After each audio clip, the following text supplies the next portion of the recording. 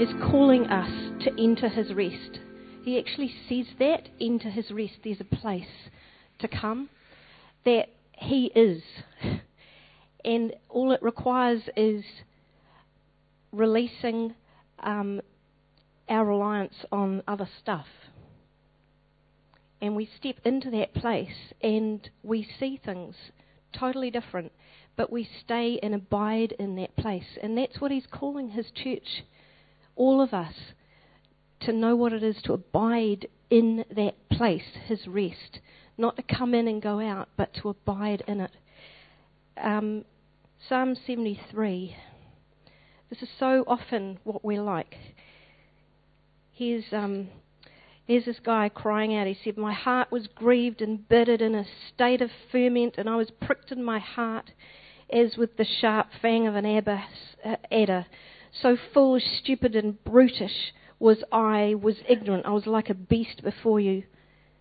Nevertheless, I am continually with you. You do hold my right hand. You will guide me with your counsel, and afterward receive me to honour and glory. Whom have I in heaven but you? And I have no delight or desire on earth besides you. My flesh and my heart may fail, but God is the rock and firm strength of my heart and my portion forever." So there's this, he's considering all the things that are happening. He's trying to understand it. And it says earlier on, when I considered how to understand this, it was too great an effort for me and too painful until I went into the sanctuary of God. See, that's where he wants us to stay. And he's calling each one of us because his heart is to abide with us, to fellowship with us, to be in that place where we're hearing his voice, he's speaking to us, we're talking to him. And we're seeing things as he sees. We're going places that he's going. So I just feel there's something special on this service for this. If that's something that's been a longing in your heart to know how to abide with him, he's got keys here for you. His desire is for that. And when his desire is for that and his purpose is for that, he makes it clear how it is that we activate that. Right, this morning, I just want to, before I start to preach, I just want to share with you in the sense that what I'm preaching from is from my personal experience. Sometimes we can get a wrong concept that because somebody preaches up the front, they must have it all together, that they must be just superhuman or something or other like that. But we're not. We're just like you. But we're going through a journey, and I pray that part of what I'm sharing today would encourage you on your journey. So I really want to encourage you that sometimes it's so easy just to think, I can't even get near that sort of thing. You know, God wants and is able to help you on your journey. And I want to encourage you because God has each and every one of you here designed to walk that journey with each other. Not alone, but with each other. And I want to encourage you with that. So this morning I want you to position yourselves.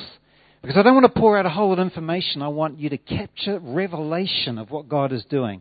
Because otherwise it'll just fill this and never engage in here. So I want you to engage with your heart. Open up your spirit, man, so that you may receive this morning. Well, this morning I'm talking about caught off balance. I don't know whether you've got a good sense of balance or not, but I know I certainly haven't got a very good sense. And particularly on a skateboard or anything like that, I'm afraid you'd see me on the ground more than you would see me on the board. But there are things in life that simply throw us off guard. You know, we can be walking one road and suddenly bang, bang, bang. Suddenly, what on earth happened? There can be good and bad things. I mean, it could be a new job opportunity that opens up. Suddenly you come into a whole lot of finance that you never dreamed of before. Or it could be a death of a loved one unexpectedly. There's all sorts of things that happen in life that we're not always expecting and can suddenly throw us from where we've been or what we've been doing. How many heard in the news at least a month or so ago that there was a big explosion on the sun? Do you remember that? There was this big explosion. And the fear was that the force of that explosion would come out and affect a whole lot of satellites going around orbiting around the Earth. They thought it would put them onto a new orbit or a different orbit, affecting communications all around the world. I don't know whether that ever happened or not, or whether it's come or whether it hasn't come, or what the story is. But there was that fear of it changing into a different orbit.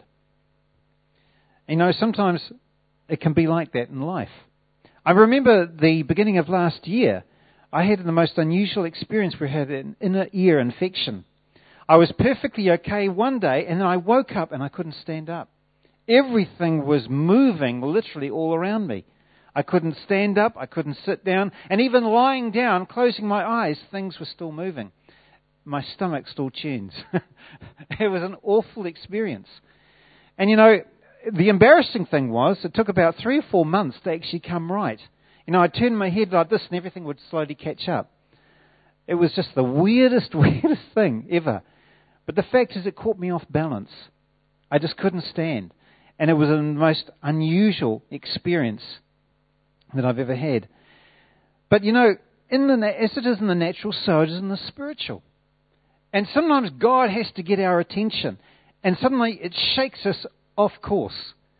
We're walking in one direction, suddenly, bang, God gets our attention. And we think, what's going on? And suddenly we're caught off balance. I know that at least 5 or 6 years ago, I was traveling one road. I was traveling one course. And then God just opened my eyes to a whole lot of things I'd never seen before. It just shook me up, because what I saw the church was going and where He was going was totally different. Suddenly, I thought, my goodness, it really did something in here. I was heading one way, and then suddenly God changed that course. It's the same thing with here. About 2 years ago, this church was in a different course. It was doing a different thing. And yet it was like God took the carpet from underneath our feet and pulled it, and we've all going like this, falling down onto the ground. Thinking, God, what are you doing here? What's going on? And there are all sorts of things happening this way and that way. And we're all sort of fumbling around trying to stand up. But you know, God had adjusted our course and steered us into a new orbit. It just takes time for us as a church to catch up with what He's doing and adjust to a higher or a different altitude. And that's what's happening. Sometimes we don't like that shaking. We like everything to be familiar. We like everything to be the same. And then suddenly when God turns up, but God, I don't like it this way. But God's got a far bigger plan for you and I. And that's for us to meet with Him and intertwine with Him. Everything else changes from there. But it's not just happening here. God's interrupting. It's very inconvenient, you know. But God's interrupting His church here, there, and everywhere. Why? Because He wants it drawn back to Him. He's sick of the programs. He's sick of the man-made this and the man-made that. He wants His church back. It's where our hearts engage. Unfortunately, the church, as you've heard so many times, has become so conditional, focused on doing things for God, that we can't hear Him when He says, come away with me. Spend time in my presence. Come and sit at my feet. But it's amazing how many people struggle with that one thing, including myself. I'm a person that likes to do things. I'm a person that likes to get things going. I'm a person that wants to push in and do things. And yet, God is saying, come and rest with me. Forget about those things. Come and rest with me. God makes it so much simpler and we can't comprehend it. We have to try and we have to try and prove ourselves to Him by how much we do, by striving to accomplish God's work. And yet, so much of what the church used to do was simply man's effort trying to please God. Now, where did that come from? That's interesting. And God is now simply stripping a lot of that stuff away, stripping it back, because He wants us to know Him. And that comes by resting in His presence. It's not about doing, it's about being. And that's why this whole thing is so important, about resting in Him. But that's too simple, you say. There has to be so much more. Surely.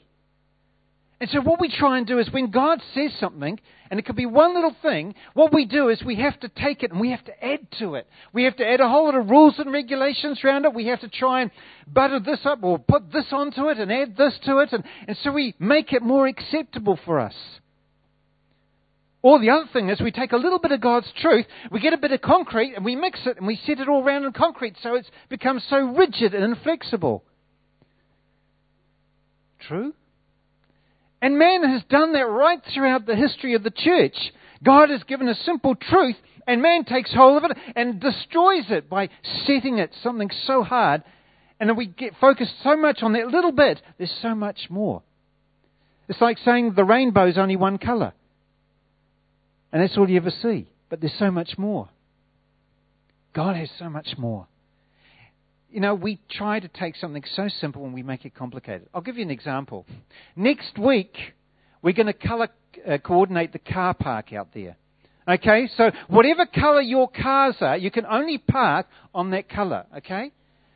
Now, if you come here and you find there's no colour for your car or anything like that, or there's all those colours are taken, you may park into another car park with another colour as long as it matches your car.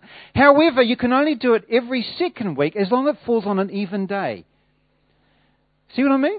We take something so simple and we try and complicate it. And yet God is trying to strip it all away to make it simple. And yet we struggle with that. Paul says, write that down. Next week you will. You know, I was looking the other day at the Bible, and looking where instances where people rested at his feet. You know, there were a lot of people that were healed. There were a lot of people that were delivered. There were a lot of people, you know, there were quite a few raised from the dead. There was all sorts of things that happened, but very few who actually rested at his feet. In fact, there was... the list goes on. And there were many who fell and worshipped at his feet, but not many who rested at his feet. And that intimacy is just so important. I mean, the most famous, of course, is Martha and Mary, which you've heard a lot about. But I wanted to look at another story this morning. But you see, intimacy is so important. And Satan has this ploy that what he can do is he wants to interrupt that intimacy with you. And you know how he does it? He tries to get you to rebuild the wall of separation. He keeps reminding you of your failure. He keeps reminding you of how you've done this or how you've done that, and how you're not a very good Christian, and how you've done this. You know, all those different things. And he tries to get you to build that wall of separation. God never built that wall. He broke it down. He destroyed it. Because he loves intimacy with his children. And yet we keep thinking, oh, God won't talk to me because I've failed. Or I did this, or I did that. But God accepts you anyway. Absolutely. He accepts you.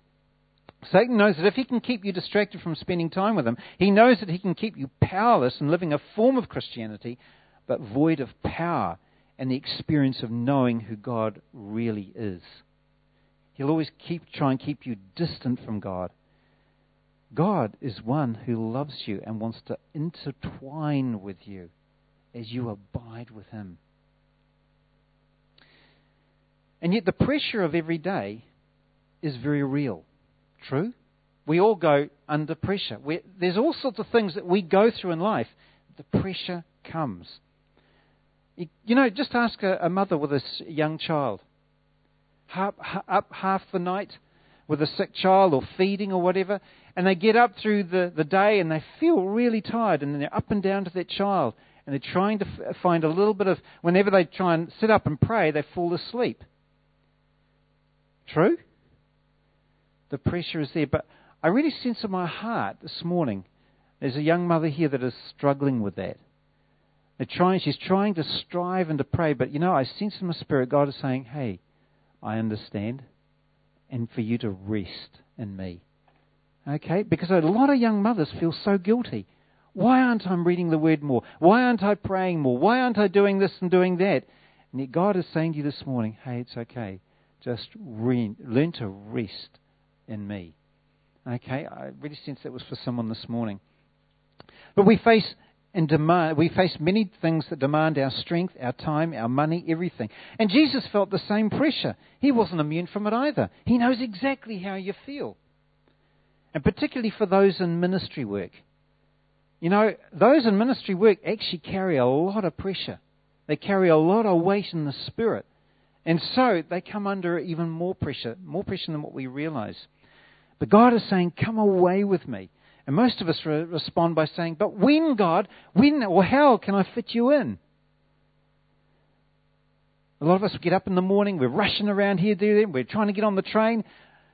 And then we're out in our business, we come home, we've got kids running around everywhere, we're trying to get them into bed, and we're exhausted at the end of the day. God, when do I fit you in? Yet God is saying, out of all that busyness, come and spend time with me. You know, Jesus faced a lot of pressure. We often forget that. We often overlook it. He had a lot of demands placed on him from the world and the surrounding people, whose focuses and motives were so varied. They really were. Hey, Jesus, when is your kingdom coming? Hey, it's taking an awful long time, man. Hey, Jesus, hey, why don't you stay here and be our king? We want you to be king. You're so popular at the moment. Hey, when are you going to get rid of those Roman scum? Hey, Jesus, I need a healing. Hey, Jesus, there's someone over here who's dying who needs your touch. Hey, Jesus, my boy needs this, this and that. Hey, Jesus, I'm awfully hungry. Hey, Jesus, it's tax time. Hey, this woman was brought because she'd been caught in the act of adultery. What do you say? Should we stone her? Hey, Jesus, don't say that because you'll offend the Pharisees and the religious leaders. You know, his every word, his every move was watched. And we think we had pressure. Boy. But you know, he may not have had the paparazzi chasing his every move, but there was hardly a moment where the crowds weren't following him or looking for him. Every watch, every move, every word that he spoke, they were observing his every action. He was more popular than the Beatles. Or this new group, what's this new group called? One Direction? Sorry, ladies. He was popular. And that comes with a lot of demands too. Some followed him because they hungered for him. Some followed him because of what they got from him. Some followed him because what they thought he was going to do. And others were there to try and trap him. Others just tried to follow him because they saw these healings. They saw these miracles. They were just hungry for the spectacle. But not many followed him because they hungered for him. And yet Jesus was like us, fully human, yet fully God. He didn't fall into the trap of having to perform to keep his ratings up.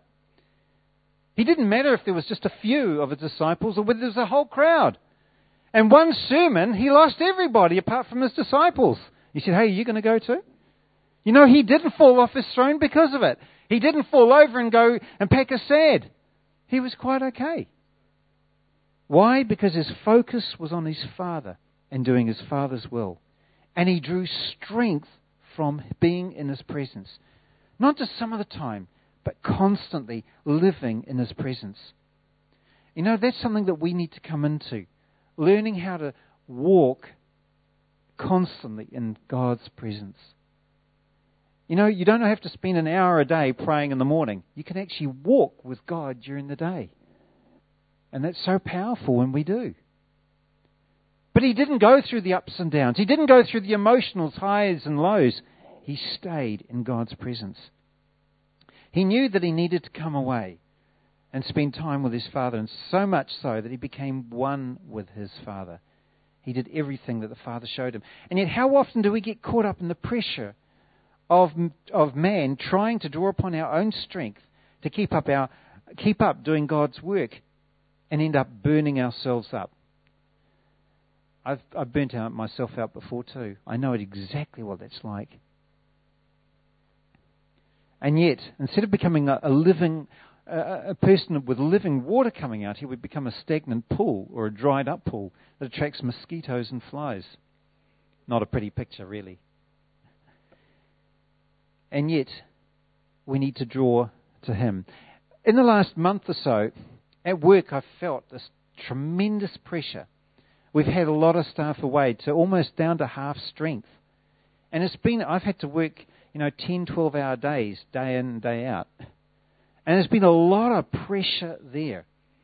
And yet I've had to really draw upon God like I've never done before. I found in here when the pressure came on, there were all sorts of hidden attitudes that I didn't realize was there. Suddenly being grumpy. Suddenly, my attitudes was beginning to change. All these different things that I thought, ugh. That I look at other people when they go through and think, come on, man, toughen up. And yet here it was in me. When the pressure came on, the worst was coming out.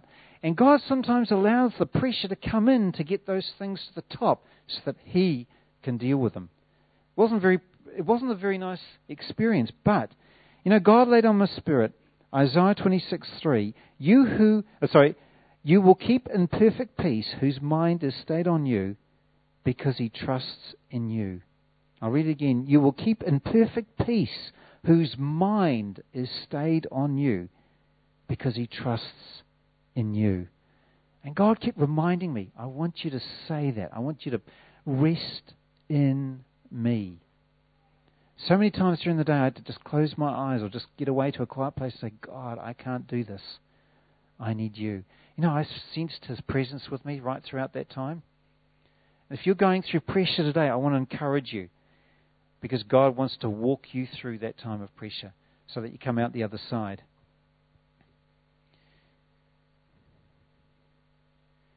Jesus learnt to know what it was to rest at His Father's feet. How much more is it important for us too?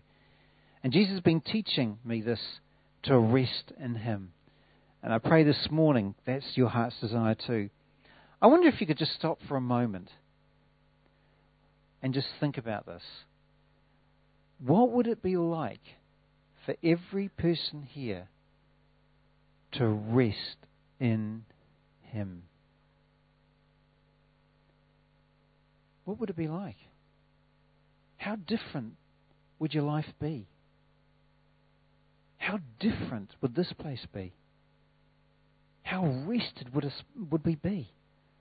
How different would your workplaces be? How different would this community be? True? If we learn to rest in Him. God's not asking you to run a program. God's asking you to simply rest in Him. So that you become intertwined with Him. That you begin to know Him. Suddenly your heart changes. Everything happens differently in you. You feel refreshed, revived, strengthened. Because you're connected with Him. Imagine the buzz in this place. Wow. It'd be fantastic. But before I move on about pressure, I just want to focus just a few thoughts that I've been reading a book just recently called The Strongholds of God by Francis Fragapane or whatever they call it, Fragapane or whatever. Difficult name to actually say. But anyway, there's a few things that got me thinking too about pressure. And particularly those that, are in ministry work. There's a lot of pressure that comes on them. But look at this. Did you know that the enemy's campaign is aimed at destroying the shepherd and scattering the sheep? That's what he wants to do. He wants to put a lot of pressure on certain people that destroys the shepherd and scatters the sheep. And if Satan's attack is successful, everyone involved will come out of the battle with less love and a hardened heart. Can you think of the number of churches that are split all over New Zealand? I've been through several splits in the churches that I've been in. And guess what? It leaves a lot of Christians hurt and disillusioned, with a lot of hardened hearts, unable to trust in God because man failed them. True? There's a lot of pressure, and Satan knows that if he can destroy that, he can destroy the unity and the oneness of a church who truly rest in Him. Man, it's not very pleasant when you go through those things, but where's your eyes? I've learnt that you can't put preachers on a pedestal. Your eyes have to be on God, because man fails. They have their ups and downs, but God doesn't. There's also two types of people. One who takes the hammer and chisel and uses it to make an idol of the preacher, and I've seen people do that before. Oh, they can't do anything wrong. They're amazing. They're this, they're that. But what happens when that preacher suddenly falls? Suddenly they're left, oh, God, you've destroyed us. And I've seen a lot of Christians, I've said, walk away with that. But then there's also those that use the hammer and chisel to crucify them with criticism. And when a church has a lot of people speaking behind their backs with criticism, it undermines everything that God tries to build. It's really, really important that we learn to be able to build a stronghold in here with God, because otherwise the pressure on the outside will affect you, and particularly for those in ministry. It's like a submarine is designed to have more pressure on the inside than on the outside. So when it goes deeper, the pressure on the outside doesn't cave it in. And when you become intertwined with God, no matter the pressure that you're facing, you can withstand it because He's inside holding you up. Amen? So I pray that this place, you don't always have to agree with the pastors and the leaders in this place, but you need to learn to pray for them and not speak behind their back or criticize them. Let's be a church that uplifts them. Let's be a church that comes up and rises and seeks God and prays for our leaders, the elders, the pastors, their families, their wives, their husbands, all of those things. We need to be lifting up in prayer daily because of the pressure that they come under. Sometimes we'll never understand it. Anyway, particularly those with a prophetic and apostolic mantle come under even more pressure because they have a heavenly mandate and Satan wants to destroy it. And that's why we need to pray for them. But we all feel pressure. All of us. Not one of us is immune. And when you were born into God's kingdom, you entered a war zone, whether you like it or not. I remember when I came to the Lord, around that time, people were preaching a gospel of come to God, come to Jesus, and all your problems will be solved. It was a lovely, lovely, sort of sweet little flower type, hippie type gospel that we preach. But in fact, when you come to Christ, you're actually entering into a war zone. And you have to be aware of that. But it may surprise you, but God and the devil both want us to die. But for very different reasons. Satan wants to destroy us by accusations. There's that murmuring thing going on. And he's the accuser of your brethren. And then he drains us of unceasing activity to explain to others our side of the story. True? How many times we have to try and justify ourselves when something happens? The story may not be true that's been spoken against you, but we have to try and justify ourselves. And we wear ourselves out trying to explain. True? But God, however, wants to crucify that part in our soul that is so easily exploited by the devil in the first place. I thought, wow, isn't that powerful? We don't have to try and justify ourselves. God is the one that wants us to put that part to death, so we don't have to worry about what the other people think. We're so conditioned about what other people think. And yet God says, hey, let it go. It doesn't worry me. You know, I knew a man who was who had an apostolic and prophetic mandate or a ministry, and he was an incredible guy. He carried a lot of weight in the spirit. But he went through a total upheaval of what went on. He lost his marriage. He lost his church. He lost his reputation. He lost his finances. He lost his home. He lost absolutely everything. Absolutely everything. And there were wild accusations flying around here and there, and Christians are very good at picking up this and adding all sorts of different things. So when it gets to the end of the Chinese whisper type thing that you often hear about, the story is totally different. And I remember talking to him, and I said to him, why don't you stand up and defend yourself? You know what he said to me? He said, when you've learned to die to yourself, it doesn't matter what people say. It's irrelevant. What matters is what he thinks. And he never defended himself. And you know, today, God's just really blessed that man. But he went through a death process which wasn't very nice. But his support and his strength was in him. It wasn't an easy time for him. It almost destroyed him. In fact, God's renewed him. And he's a different person for it. So sometimes, you know, the issue isn't our sin. And this is always before us. We can see it and we can know it. We know when we failed. You know what the real issue is? Ourselves.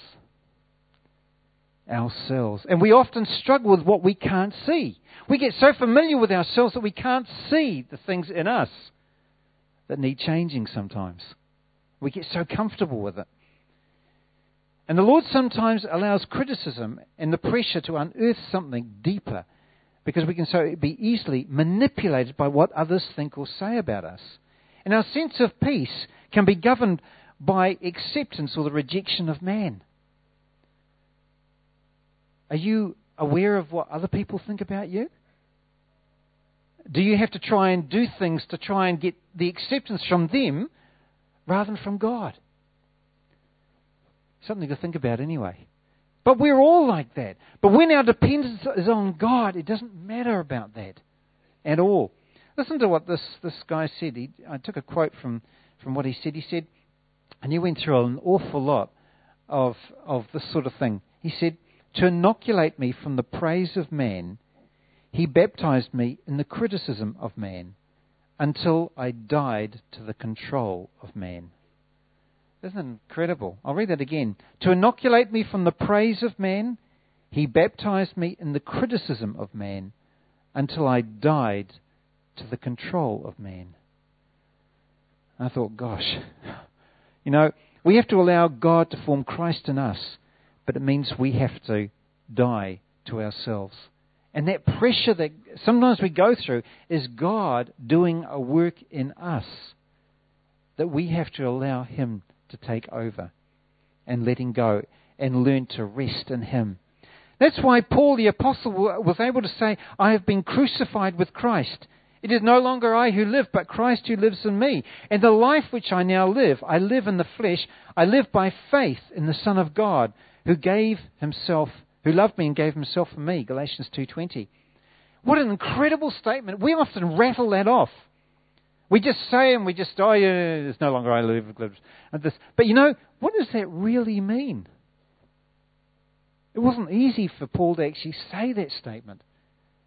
But when we learn to die to ourselves, something very powerful starts to happen on the inside. You have to remember, Paul was not a very popular guy. We think, oh wow, he wrote all those books. But in his day, he was not that popular. Some said his sermons were boring. Some guy fell asleep in it. And he prayed for him because he fell out of the window and died. I'm sorry. I'm not sure whether I had that enough faith to actually pray for you to live again. So if you fall asleep, just... He wasn't that popular. And yet, he learned what it was to die to himself. Why? Because he had a revelation of who God was and his love and acceptance. And he just wanted to allow Christ to form him inside. He knew and understood he had to get out of the way. And this is the biggest problem that we all have. Because we all want to stay in where we are. We want to stay on the throne of our hearts. We don't mind God doing a few little bits on the outside, but God having access right in here on the throne room of our hearts, ooh, that's hard. Because I've got to die to something about me. But it's the most beautiful place of intimacy.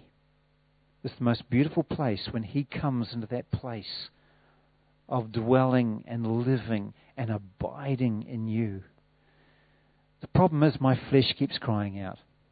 My flesh wants to be number one. My flesh wants everything. I want to do it my way, God. We're all like that. So my journey is, God, I want to surrender to you. But I've found that I can't strive to do it either. It's like that very fine, narrow road of not striving and yet surrendering. because we can't do anything of ourselves. It's a difficult thing. And there's so many scriptures about this. I mean, there's also Mark, and Mark talks about when he called the people to himself, with his disciples also, he said, "Whoever desires to come after me, let him deny himself and take up his cross and follow me." See, he draws all people, but then he leaves us with a decision to make. He leaves us with a decision. Whoever desires to come... See, we desire to come after him, and we want to follow him, but we don't want to deny ourselves. We don't want to take up the cross.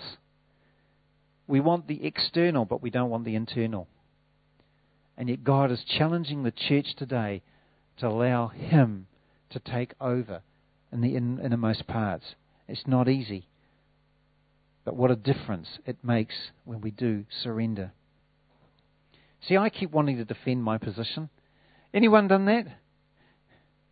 There's something in us that has to justify ourselves. And God's saying, hey, let it die. Let it go. Let me come in. And I just can't do it in my own strength. I have to rest in him. It's interesting, the disciples, Sandra and I were just talking about this morning. The disciples also had to go through the Garden of Gethsemane, not just Christ. But they ended up having a mixed experience of Gethsemane and ended up running away from it. And yet God had to draw them back to it. He ascended into heaven from the Mount of Olives, the olive press again. He drew them back into it before Pentecost. And God's drawing us into the Mount of Olives, where sometimes there is pressure because God wants to refine you and to take all that dross off. I mean, gold before it's burned with fire is not actually that nicer looking metal. Oysters, unless the pressure is there and the irritation is there, you'd never get the pearl. So there is a process in between that we've got to go through that's really part of our journey. And it's all part of that journey, as long as we do it together. You can't do it alone. We have to walk together. And I want to encourage you to stay on that journey of letting God do it. So what does resting at his feet really make? What difference does it really make? And I just want to quickly, I know for the sake of time, just turn to one story in Luke chapter 8, verse 35.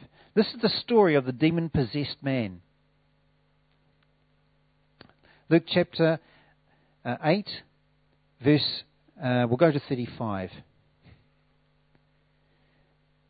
And Jesus delivered this man who was demon-possessed, who was bound by so many chains and all sorts of things like that, and he delivers him. But in verse 35 it says, and they, this is the people of the city, came out, went out to see what had happened, and they came to Jesus and found the man from whom the demons had departed, sitting at the feet of Jesus, clothed and in his right mind, and they were afraid. They also, who had seen it, told them by what means who had been the demon-possessed was healed. And then the whole multitude surrounding the region of Gadarenes asked him to depart from there, for they were seized with great fear. And he got into the boat and returned. Now the man from whom the demons had departed begged him that he might be with him, but Jesus sent him away, saying, return to your own house and tell what great things God has done for you. And he went his way, proclaiming throughout the whole city the great things God had done for him. It's an amazing story.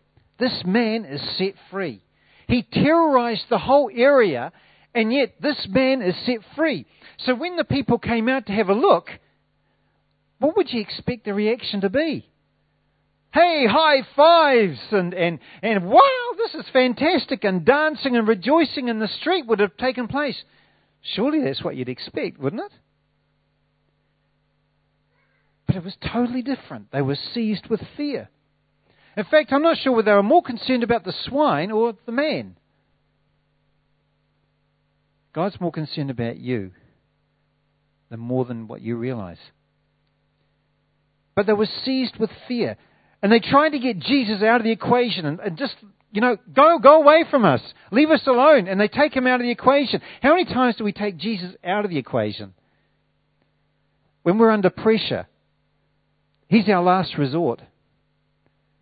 When we're going through things, He's our last resort. But in actual fact, He should be there right the way through it, because He wants to walk with you through that pressure. The same man who once terrorized the citizens of that region was now made whole, and the people couldn't grasp it. Their reaction is quite the opposite, I said, of how we'd have thought they would have rejoiced, or how they should have acted. There was no thankfulness. There was no awe and wonder.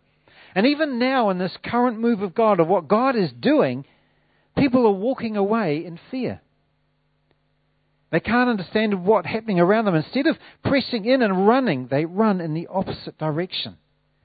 You see, the funny thing is that people can pray for God to move. God, we want revival. God, we want this. We want that. God, we want you to move in this place. And when God turns up, oh God, no, this is not what we expected you to do.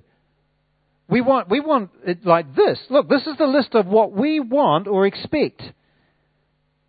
True? I mean, it happened in Jesus' time too. The Pharisees had a list of what the Messiah should have looked like. What He should have said and what He should have done. And how, all these different things. But when Jesus turned up, it was very inconvenient. Because it wasn't what they thought of. And now that God is doing something where He's drawing you back to us. Oh, sorry, not us to us, back to Him. Suddenly we're thinking, oh God, no, this is not quite what we had in mind. You mean dying to self? But what about my ministry, God? What about my gifting? What about this? What about that? I used to be pretty popular. I used to be doing this. I used to be doing that. And you're wanting me to die? God, I think it'll be a lot easier actually if I go somewhere else. Isn't it sad? The disciples didn't even understand it either. They were pretty disillusioned when things happened. They were expecting God to do this and expecting this and that to happen. But when it didn't all work out the way they thought it was going to work out, suddenly they were all at 6s and 7s.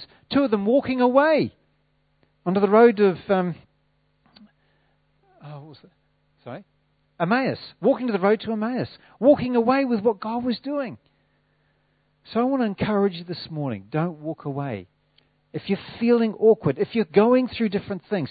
I mean, we're all going through upheavals in our heart because it's God breathing on us afresh and getting rid of those things that need to be got rid of. Don't walk away with it. That's why we need each other as a congregation, to help support each other when we go through it. It's okay to feel up and down about it.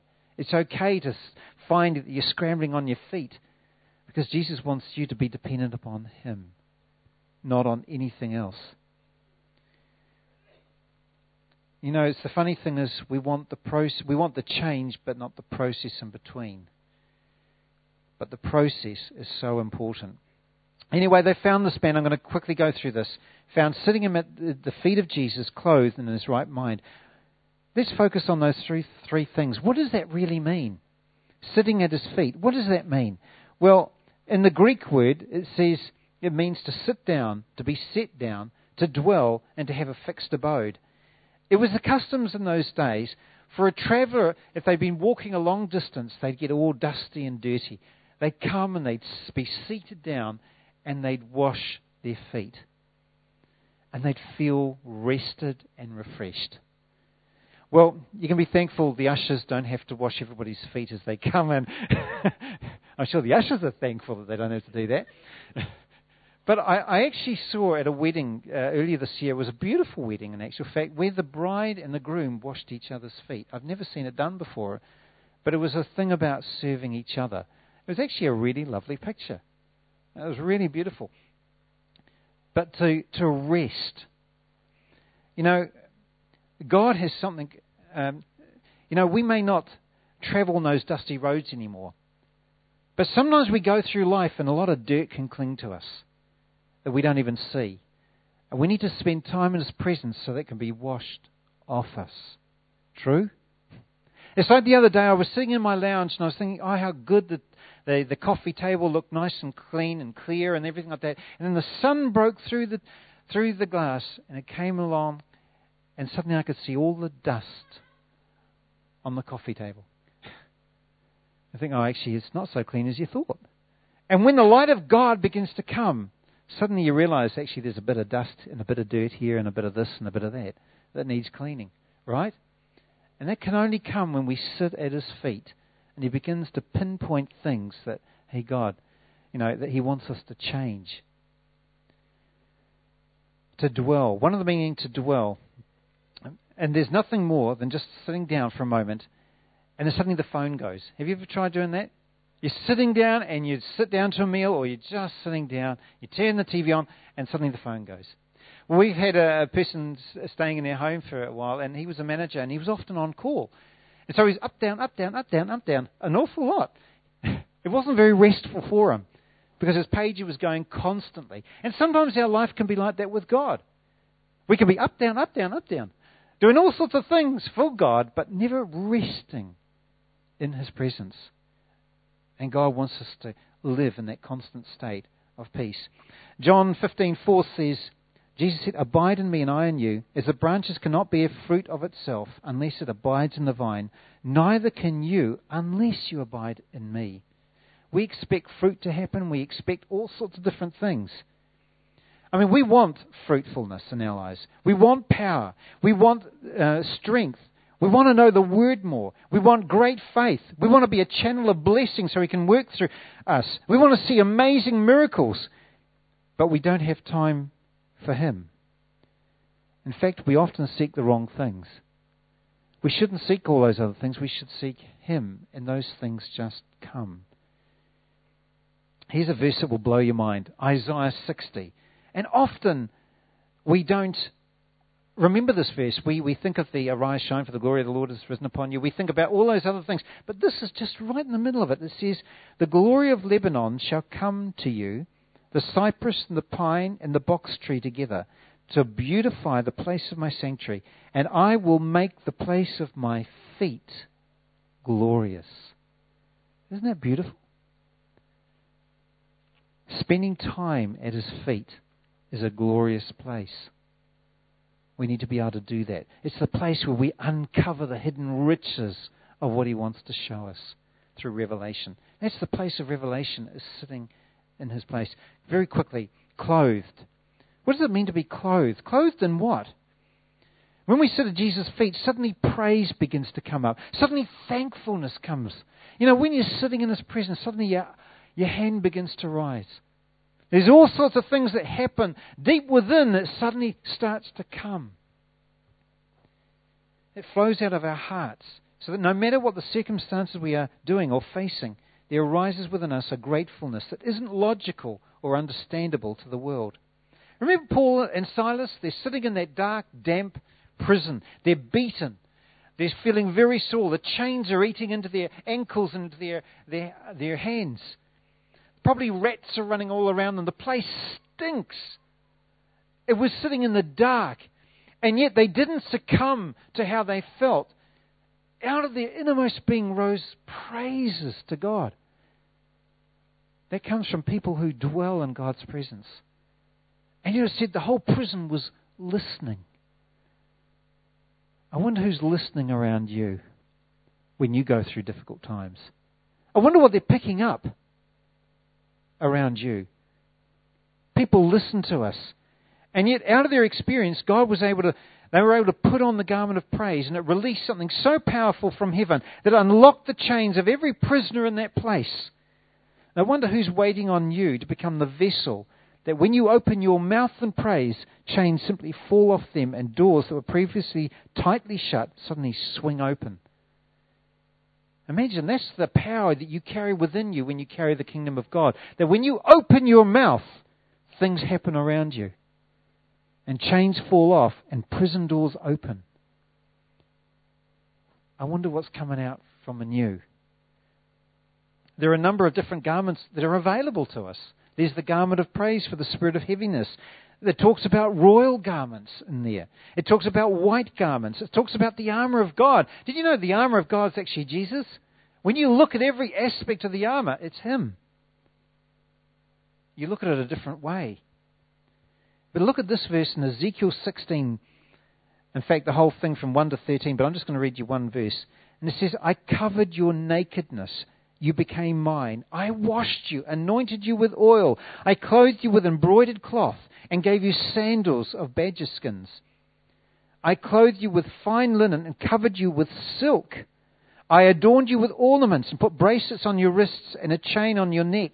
I put a jewel in your nose and earrings in your ears and a beautiful crown on your head. That's talking about when God passed over us and saw us crying as a baby, still in the blood that we were born in, helpless, no one to look after. And it said He reached down and He washed us and He clothed us. It's a beautiful picture. It really is. So all those things are available for us. And what a beautiful picture it is for us to grasp. There was another garment that Peter had. Peter was in the... Peter had felt like he'd failed. The resurrection happened and things like that, but he goes fishing again. And he's in that boat, and it says that he took off his outer garment. He took it off. And sometimes when we go through disappointment and disillusionment, we can take off the mantle or the garments of praise that God's given us, and we can put it down. Suddenly Jesus calls from the shore, and the first thing he does is he picks up his cloak and he puts it back on and he jumps into the water. Isn't that odd? When you jump into the water, don't you take things off before you jump into the water? But he actually picked it up and he put it back on. We need to learn to pick up what God's given us and put it on. The garment of praise for the spirit of heaviness. The mantle that God gives you, whatever it is, learn to pick it back up and put it back on. It's there for us. There's the prodigal son and all that. There's a whole lot of different things. But look, this verse here, Romans 13, verse 14. This is the most important garment of all. You know what it is? It says, put on the Lord Jesus Christ and make no provision for the flesh to fulfill its lusts. Put on the Lord Jesus Christ. Isn't that powerful? It means we can put Him on and take Him off. Let's keep Him dwelling in here. Amen? Very quickly, the last one. Right mind. In his right mind. What does that really mean? To the world, it would simply think, well, he's normal again. Well, what's normal? What's normal? The eyes of the world thinks normal is just thinking how the world thinks. But I believe that this man had his mind renewed in God. But not by the world, but by God, to see things differently. And that same peace that was on Jesus now rested on him. He did get a renewed... how did he get a renewed mind? By simply sitting at his feet. You see, this is where we get it so back to front. You see, what was it? He was found sitting at his feet. He was found clothed and in his right mind. And then he went out and he was witnessing in his city. Now, this is how the church often does it today. You've got to go out and witness. You've got to go out and you've got to say this. You've got to do that. You've got to evangelize. All that sort of thing. And then we think, we've got to renew our minds. We've got to try and do it in our own effort. We've got to renew our minds. Yes, I've got to change my mind. And then suddenly, sometimes we pick up a garment or two and put that on. And then if we have time, we'll try and sit at his feet. Isn't that back to front? So we witness out of having to, out of effort, out of striving, instead of resting at his feet, finding the presence of God, knowing who you are, being changed on the inside, being transformed. Suddenly you're picking up these garments of praise, putting on the Lord Jesus Christ. Suddenly your mind is renewed through the Spirit of God. You have the mind of Christ. And then you don't have to go witness it. It just comes out. It flows out. The love of God, the acceptance of God, the life of God. Everything flows out from that one thing. But we've tried doing it in reverse and wonder why the church is failing. Because we're striving to do it. We need to do it in that order. You see, this man, not one part of the process was done by man. God did each part. The man just had to make himself available to sit at his feet. But we want to try and do so much more. But God's saying, forget about all that. Come and sit at my feet. And then it will come. Why is it that so many of us struggle with resting at his feet? This man was now in his right mind. And why the others were fearing him, because they couldn't understand, they couldn't perceive with their natural mind what was happening. And so often we can get so caught up with the things happening around us that we struggle to see and understand what God is doing. And so we move into that natural realm, the realm of fear and reaction. Again, I would like to repeat that verse, Isaiah 26:3. You will keep in perfect peace whose mind is stayed on you because he trusts in you. And that peace. You know, our minds are soak pits of all the stuff that we hear and see and experience in life, and constantly needs to be renewed, or it can become contaminated with the worldly mindsets that render the church powerless.